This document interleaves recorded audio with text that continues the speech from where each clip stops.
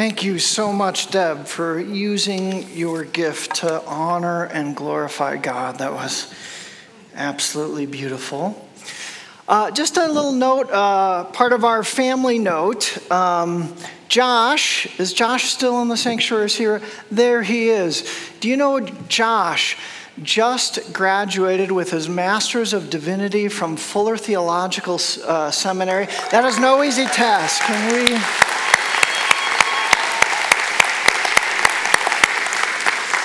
Is it still 144 credits?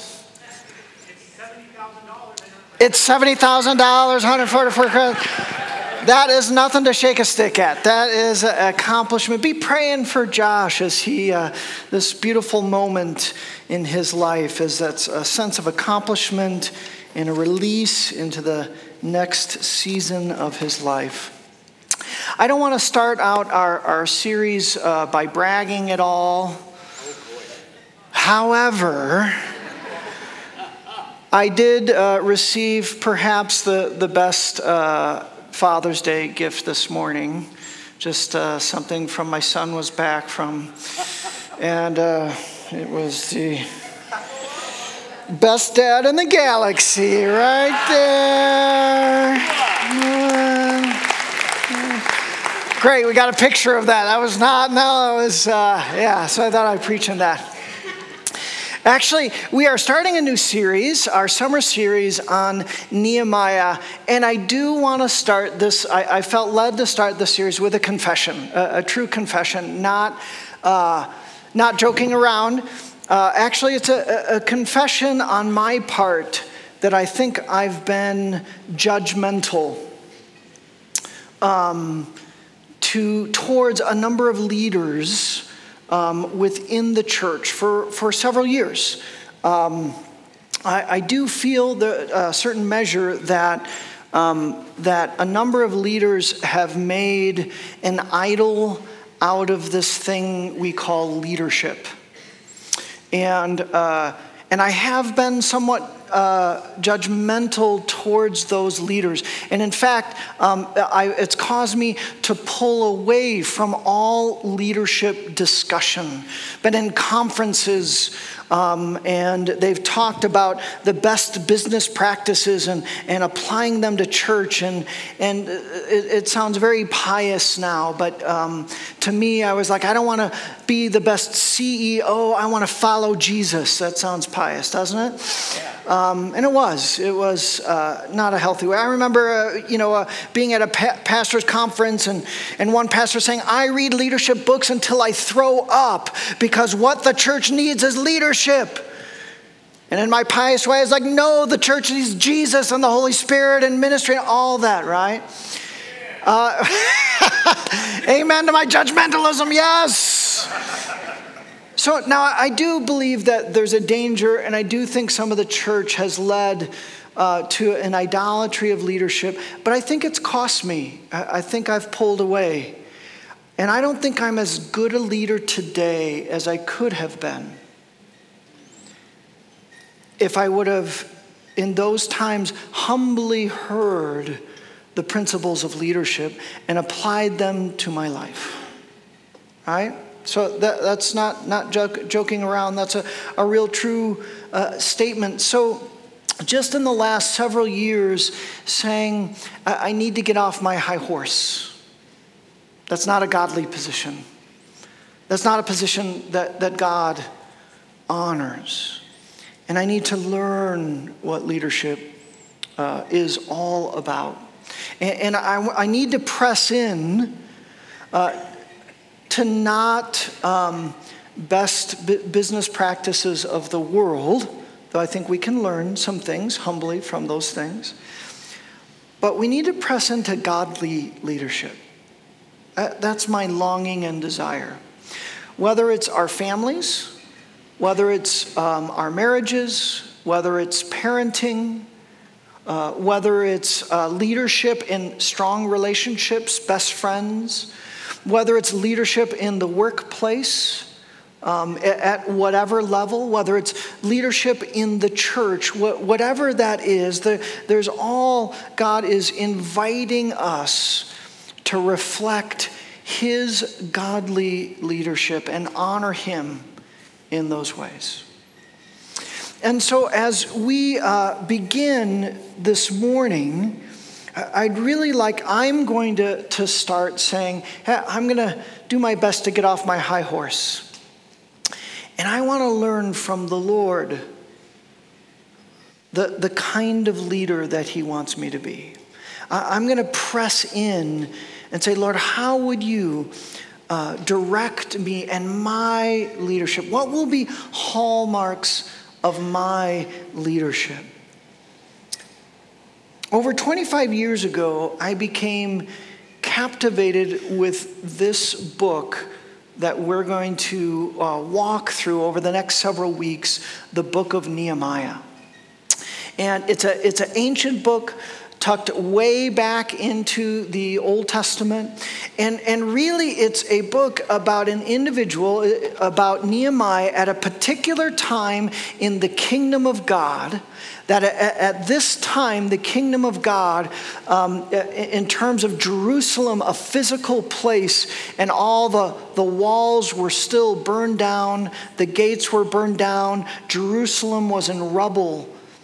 And God tapped Nehemiah on the shoulder and said, I want you to lead in the rebuilding and the restructuring within my kingdom this day.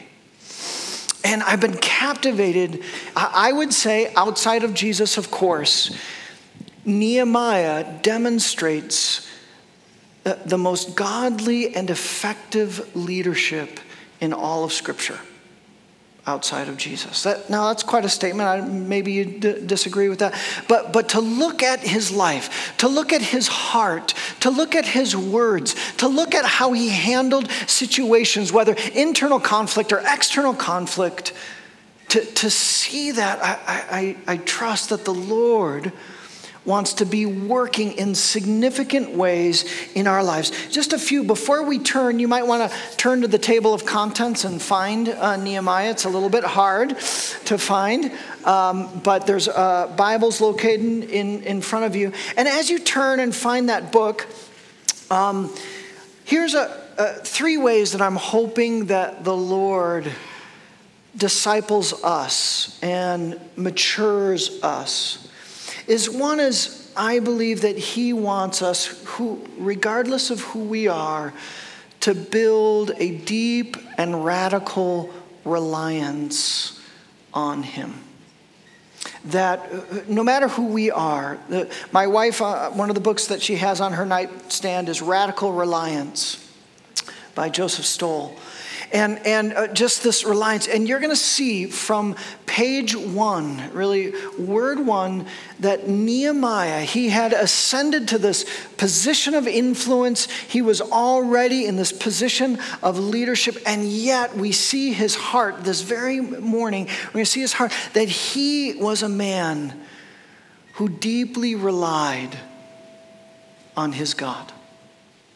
I hope that the Lord teaches us about faith, about prayer, about trusting God, that he, when we give our lives to him in prayer, that he will order our steps as he wants us to. And he invites us into this radical reliance on his purposes, his direction, his guidance.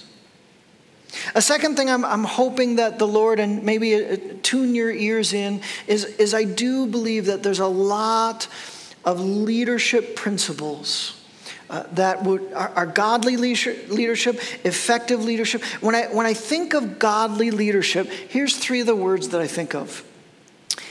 I think the Lord wants to work in us a wisdom. A wisdom to be wise leaders in whatever sphere of influence that we have, that we are to be leaders that lead with not just worldly wisdom, but ultimately with godly wisdom and applying that. I do believe that God wants to raise up leaders within his church, that we would have an influence. Not an influence for worldly things, not an influence for our own glorification, but to influence people according to the purposes of God. That he wants to use us. We're going to see this in profound ways in the chapters that unfold. That he wants to use us. That God is on the move. God is at work. He is building his kingdom. And for whatever crazy reason, he uses ordinary people like you and me. Whether it's an individual life or it's an organization, he wants to use us to influence lives and organizations and institutions according to his good purposes. And then finally, boldness.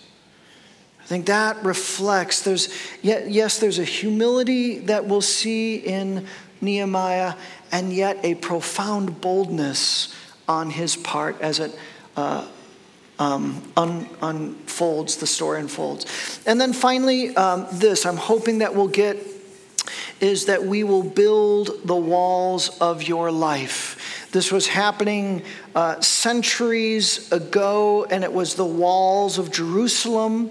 That was in the Old Covenant. I think we define the advancement of the kingdom of God in significant and different ways. So we're going to use the walls of Jerusalem, what Nehemiah is planning on doing. We're going to use that as a metaphor for our lives. You see, Jerusalem was in a dangerous state, vulnerable to the enemies surrounding countries, nations around them. They're in a very vulnerable state. And as I was praying through this, really want us to use that sense that I believe that many of us, our lives are vulnerable to the attacks of the enemy. And that the Lord would have us build up a holiness and a wholeness. He would have us build up faith, healthy relationships, healthy rhythms in our lives, healthy character, healthy decision-making process. All these things to build up protective, godly walls. Because the enemy will come, right? The enemy will attack, especially as we lead and have influence. He will seek to bring us down. And if we're vulnerable, that does not bode well for a life honoring of God. So what would it look like to build the walls of our lives for God's kingdom work? So it's a tall task for our summer series, right? I think we need to pray. Let's pray. So, Father, we do give you the summer series in the book of Nehemiah. Lord, we are so thankful that you are a God that does not want to leave us where we are at, but you want to build us deep within us, our character, our heart, our skills, our gifts. Lord, our resistance to temptation. Lord God, our risk-taking, our faith. You want to build our faith. Lord, would you take this amazing story of your servant Nehemiah so many years ago, and would you apply it to our lives today? Would you teach us, Holy Spirit?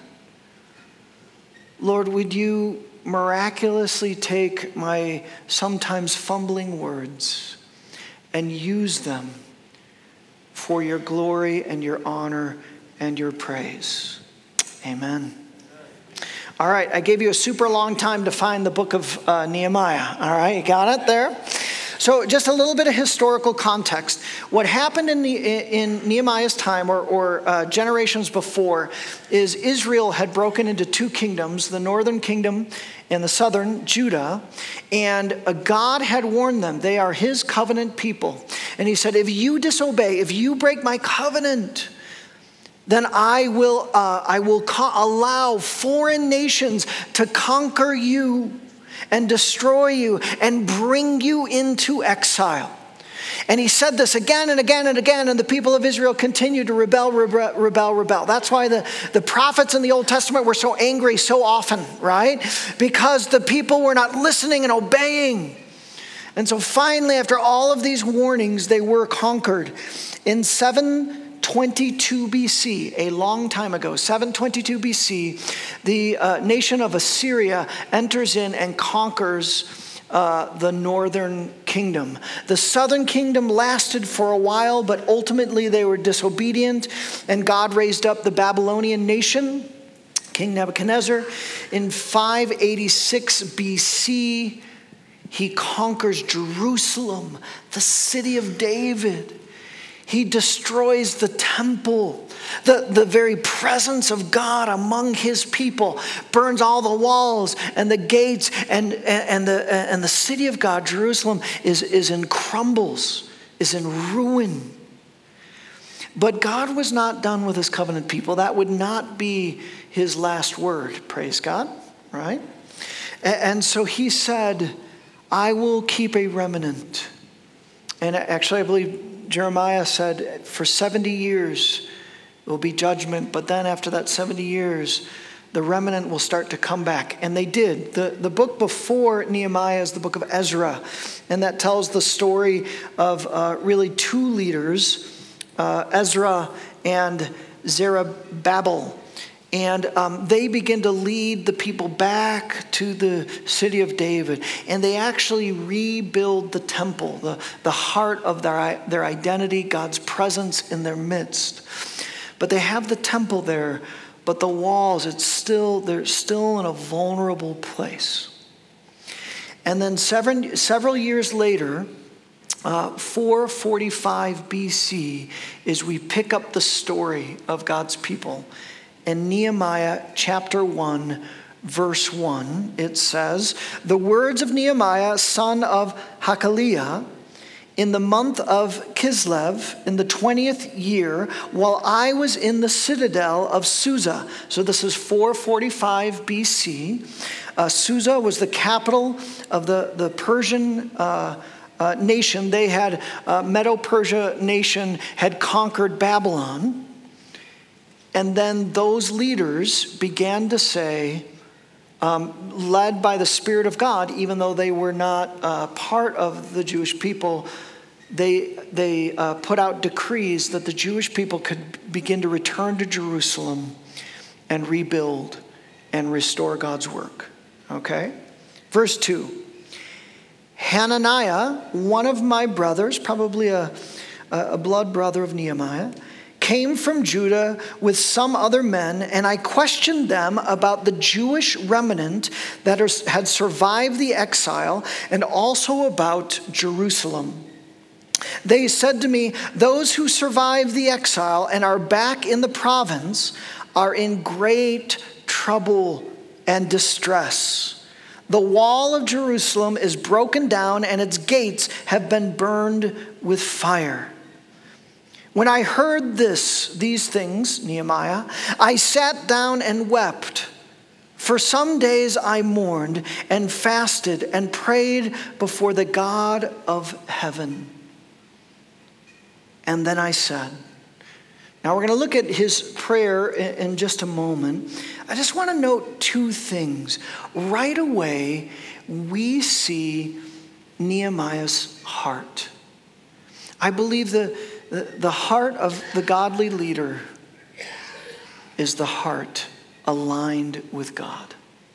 That his heart was, we'll learn later that he is in this plush position. He is the cupbearer of the king. King Artaxerxes, and so he's interviewing, so he's hundreds of miles away from Jerusalem, right? He's in Susa, and yet he has his brother and some other leaders, and he asks, how is Jerusalem? What's the state of the people? And all those things. And when they say, we're in disgrace, we're vulnerable, we're in this difficult place, he doesn't go, ooh, that is a bummer, I'm going to pray for you. What does he do? He mourns. He weeps. He cries out. He's still in a nice position with himself. But his heart is so aligned with the things of God that the report of disgrace strikes him, strikes his soul, and he feels it in his bones. He said, if I want to be a godly leader, my heart has to be aligned with the things of God. There's a number of ways in which I think we can start to align. If we are out of alignment with our heart, we can start to align.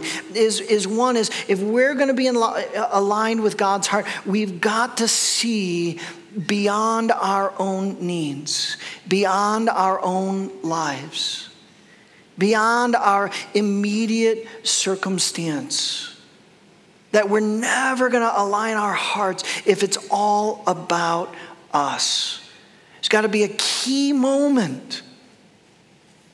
This is a hard one, right? Because we're at our core, we're all selfish, right?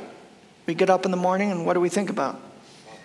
Our lives, our stuff, right? Our need, yeah? And yet Nehemiah has a heart. He's not even thinking about himself. He's thinking about the things of God. His vision is well beyond his present circumstances. He's thinking about the kingdom of God. He's thinking of the glory of God. He's thinking of the people of God. He sees this beyond himself. Not an easy task to do. There's a few ways. I don't know how many of you get this prayer list that we put together every Sunday. As you do prayers, we put that in there. And then at the end, we have our missionaries that are there. And we also, the prayer team puts in another nation and its spiritual needs. And this simple practice has allowed me to pray beyond my family and kids, beyond church and all those things, to our missionaries and to nations, because I'm trying to teach my heart to see how God sees this world, to see the needs and the kingdom of God and how it's being lived out today. I wasn't with you last week because I was with our denomination in something called General Synod. I guess it's a morning of confession. I've been super judgmental towards our denomination. It's not a joke, it's true. I dislike, that's bad to say that I confess that. There's a lot of things. Our denomination is a mainline denomination, Reformed Church of America. Do you know that almost every mainline denomination, Lutheran, Methodist, Presbyterian, Reformed, we've been in decline in the United States for my entire lifetime. 50 years, right? Have you ever prayed? Has your heart ever been broken for the state of Christianity in this nation? Right? Have you ever, it's so much easier to be judgmental, isn't it? And remove yourself. And yet to long and feel God's heart for his glory and his honor and for people. Does it ever affect you that the idea of atheism is growing? That this category, they call it nuns, not in the Catholic nuns, but in the nuns in terms of no affiliation with a particular Christian faith. That those categories are growing in our nation. Do you ever align your heart with God in terms of the nation and the denominations that are trying to reach out? In a very practical sense, do you pray for the needs of this congregation?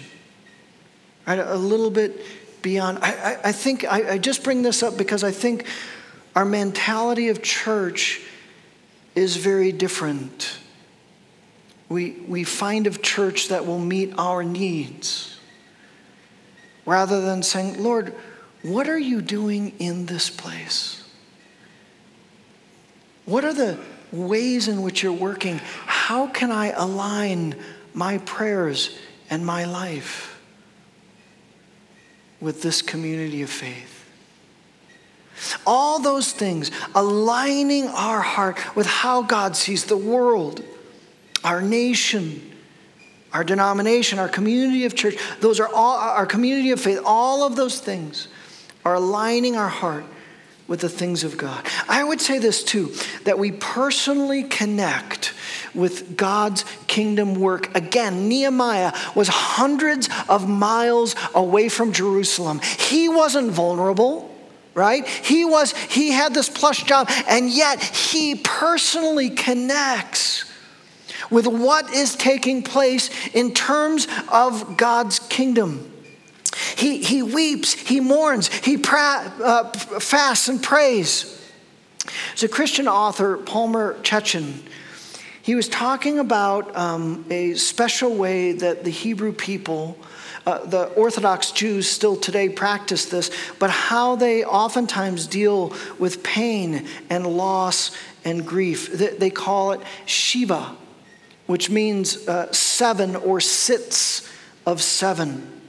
When there is a death and the close family members come together, the father, the mother, the brothers, sisters, sons and daughters, spouses, they come together and they sit. But they don't do it alone. All their friends and family come and sit with them. And they sit until healing begins. They sit because they want to know that the person who's hurt and wounded, they want to know that they're not alone in their sorrow. They sit together for 7 days. And here's what the author says is his favorite part. Everyone in the community comes on the 7th day, and they walk with them around the block. The subtle message is this: you can begin to live again. We know you're hurt. We hurt with you. But you can heal again. Amazing to take the time, the space. That's so sacrificial, right? It's selfless, right? To take the space, to feel the pain, to journey with, and then begin the process of rebuilding and healing and restoration. I see Nehemiah in this beautiful way. We're going to read his prayer in just a moment, but he sits with God and he mourns the things of God. And he's stirred deeply and he fasts. When's the last time you fasted not over a personal need, but a thing of God's kingdom? When's the last time that you mourn and sat with God for a need that's beyond your life, but for his kingdom? That's what Nehemiah does here. And as Nehemiah does that, the final thing he does is he asks God if he has a role to play, that he might be the answer to his own prayers as he prays for the things of God. We won't see that this week, but next week we'll see that God said, yep, Nehemiah, you're the man. You're hundreds of miles away, but I've given you a position of influence. And that position of influence, Nehemiah discerns in prayer, was not about him, but was to take that influence and use it for the kingdom of God. There is a prayer some of you might be familiar with. It's from Sir Francis Drake. He was a famous explorer. I guess he kind of discovered and named California or that area, and from England. And there is recorded, not sure if it is completely historically accurate. I tried to think, I think it is, but regardless, it's a pretty sweet prayer. It's called the Prayer of Disturbance. I did put it in your bulletin, and let me read it to you. This was his prayer. Disturb us, Lord, when we are too well pleased with ourselves, when our dreams have come true because we have dreamed too little, when we arrived safely because we have sailed too close to the shore. Disturb us, Lord, when the abundance of things we possess, we have lost our thirst for the waters of life. Having fallen in love with life, we have ceased to dream of eternity. I love that. We've ceased to dream of eternity. In our efforts to build a new earth, the kingdom of God, we have allowed our vision of the new heaven to dim. Disturb us, Lord, to dare more boldly, to venture out on wider seas where storms will show your mastery. Where losing sight of land, we shall find the stars. We ask you to push back the horizon of our hopes and to push into the future in strength, in courage, in hope, in love. Does that sound like a dangerous prayer? Totally. Yeah. That's still not going to stop me to challenge you to pray this. Bring this home and say, God, maybe we've been too comfortable. God, maybe we've become too selfish. Maybe our vision of your kingdom work, of heaven coming to earth, maybe we've allowed that to dim and we don't have the passion and the fire and the longing for your glory and your honor and your praise. We've been too distracted by our jobs, our kids, our lives. We've lost that first love for you. That's a dangerous prayer, isn't it? Nehemiah was praying that. He was praying. He was moved by the things of God. Now let's take a look just finally at his prayer. It's a beautiful prayer. In fact, it's a model prayer. You can use this as somewhat of an outline of a prayer in your daily prayer life. Because the second principle of leadership, I would say, is that a godly leader prays first and acts second. A godly leader is a woman or man of prayer, deep and abiding prayer. Verse 5, Nehemiah records, then I said, he starts with a prayer of adoration. Lord, the God of heaven, the great and awesome God who keeps his covenant of love with those who love him and keep his commandments, let your ear be attentive and your eyes open to hear the prayer your servant is praying before you day and night for your servants, the people of Israel. Nehemiah is praying day and night. I confess, moves from adoration to confession. I confess the sins we Israelites, including myself and my father's family, have committed against you. We have acted very wickedly toward you. We have not obeyed the commands, decrees, and laws you gave your servant Moses. Remember the instruction you gave your servant Moses, saying, now he's going to recall some covenant promises to probably Leviticus 26 and Deuteronomy 30. Nehemiah is a man who knows the word of God. And he prays these covenants. If you are, remember the instruction you gave your servant Moses, saying, if you are unfaithful, I will scatter you among the nations. But if you return to me and obey my commands, then even if your exiled people are at the farthest horizon, I will gather them from there and bring them to the place I have chosen as a dwelling for my name. They are your servants and your people, whom you redeemed by your great strength and your mighty hand. Lord, let your ear be attentive to the prayer of this your servant, and to the prayer of your servants who delight in revering your name. Give your servant success today by granting him favor in the presence of this man. I was cupbearer to the king. We will talk about that next week. King Artaxerxes, he's going to take a huge risk of going before the king and making a request, and so he's praying a petition.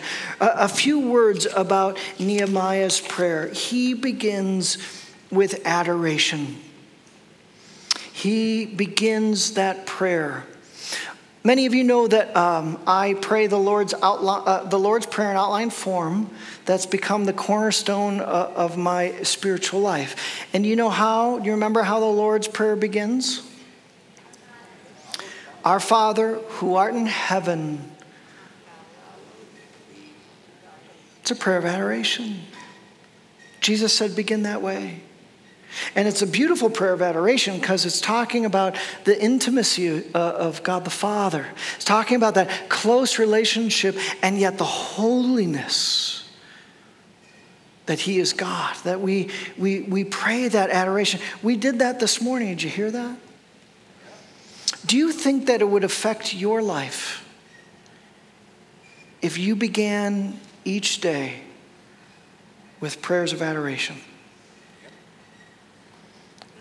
Absolutely. Absolutely. That I've sought to begin my day with adoration. Well, I guess I do begin my day with making coffee and feeding the dogs. But because I'm in a semi-unconscious state, I don't count that as the first thing. So I just try hard not to put the dog food in the coffee maker is the goal.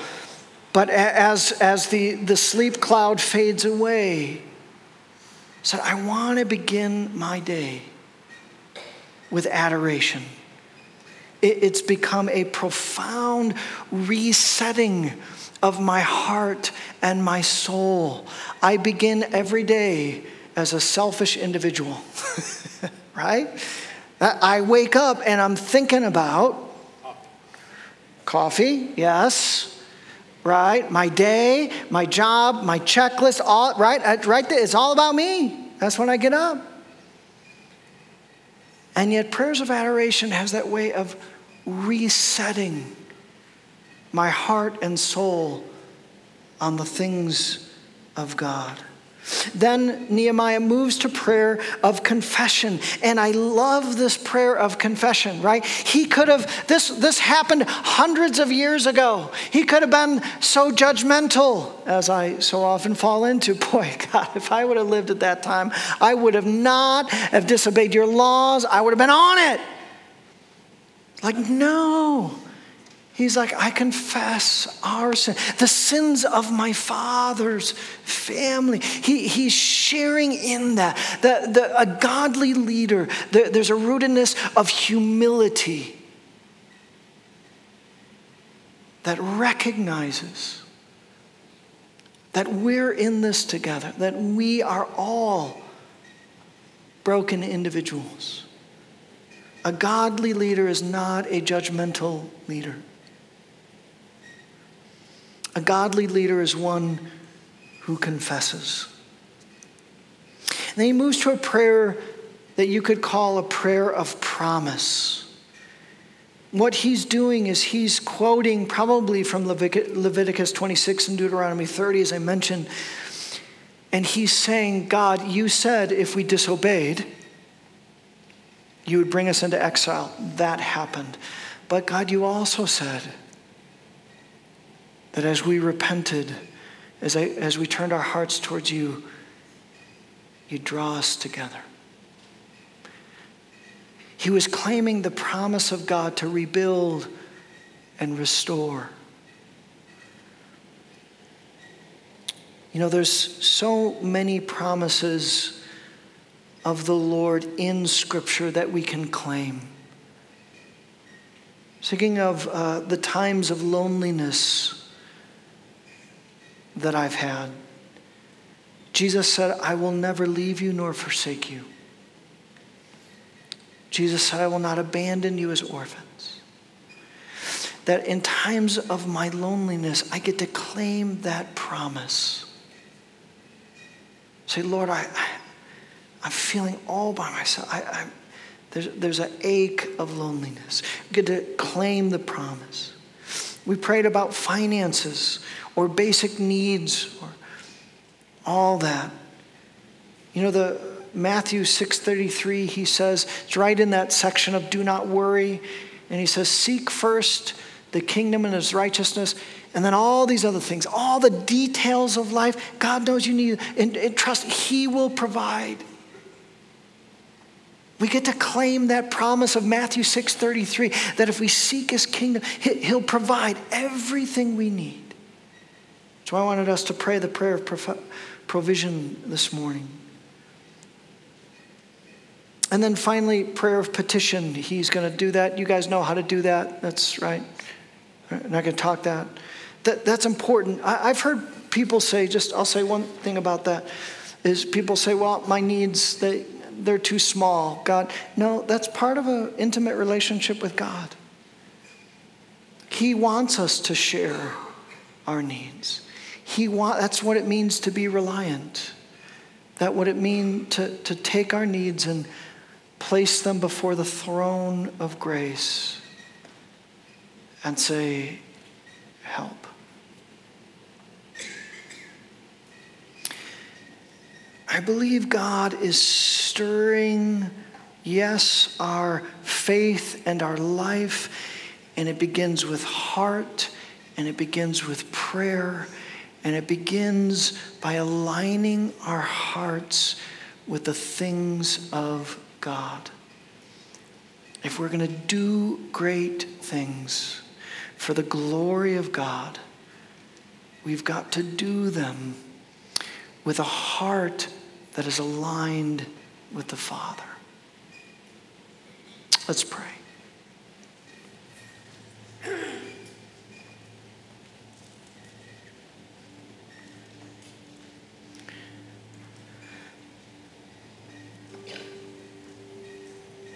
Father, I don't know if I've ever prayed that prayer of disturb us. But there's something right about praying that prayer. Lord, if we are too comfortable,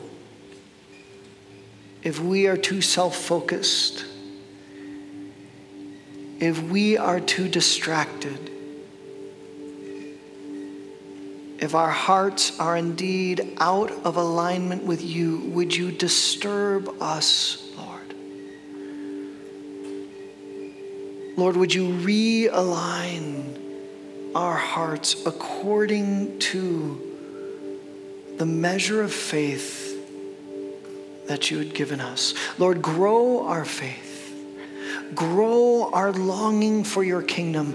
Grow our longing to see your work in this world, in this nation, in this community, in this church, Lord. Grow our longing. Lord, teach us to allow our hearts to be broken for the things of you, Lord God.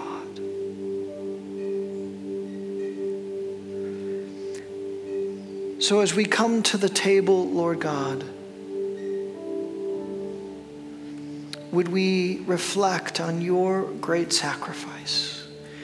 Jesus, not because you were self-focused, not because you did this in your own will, but because you submitted to the will, the kingdom of the Father.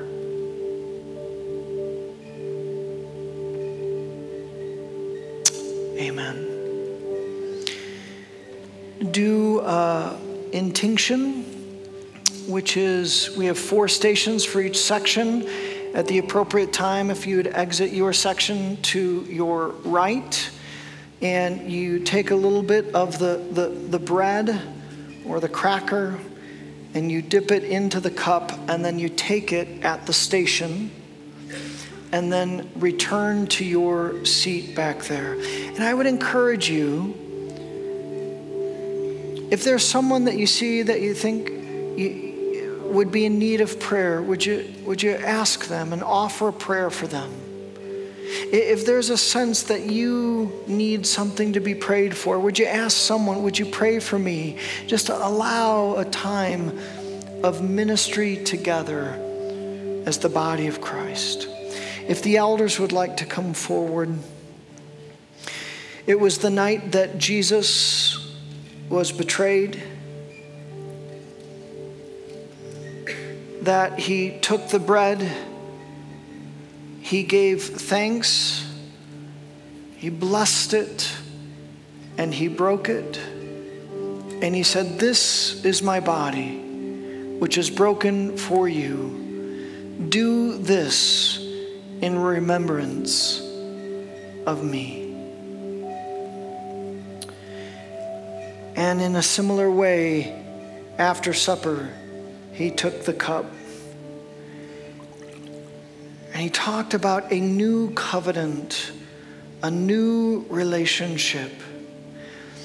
And in that new relationship, he said, we get to know our Father's business. We get to know the family business and participate in the things of the kingdom. That's part of the new covenant. That's part of the new relationship that he has for us. He said, take this cup, drink, and do this in remembrance of me. If you are a follower of Jesus Christ, the feast is ready. Would you come and partake?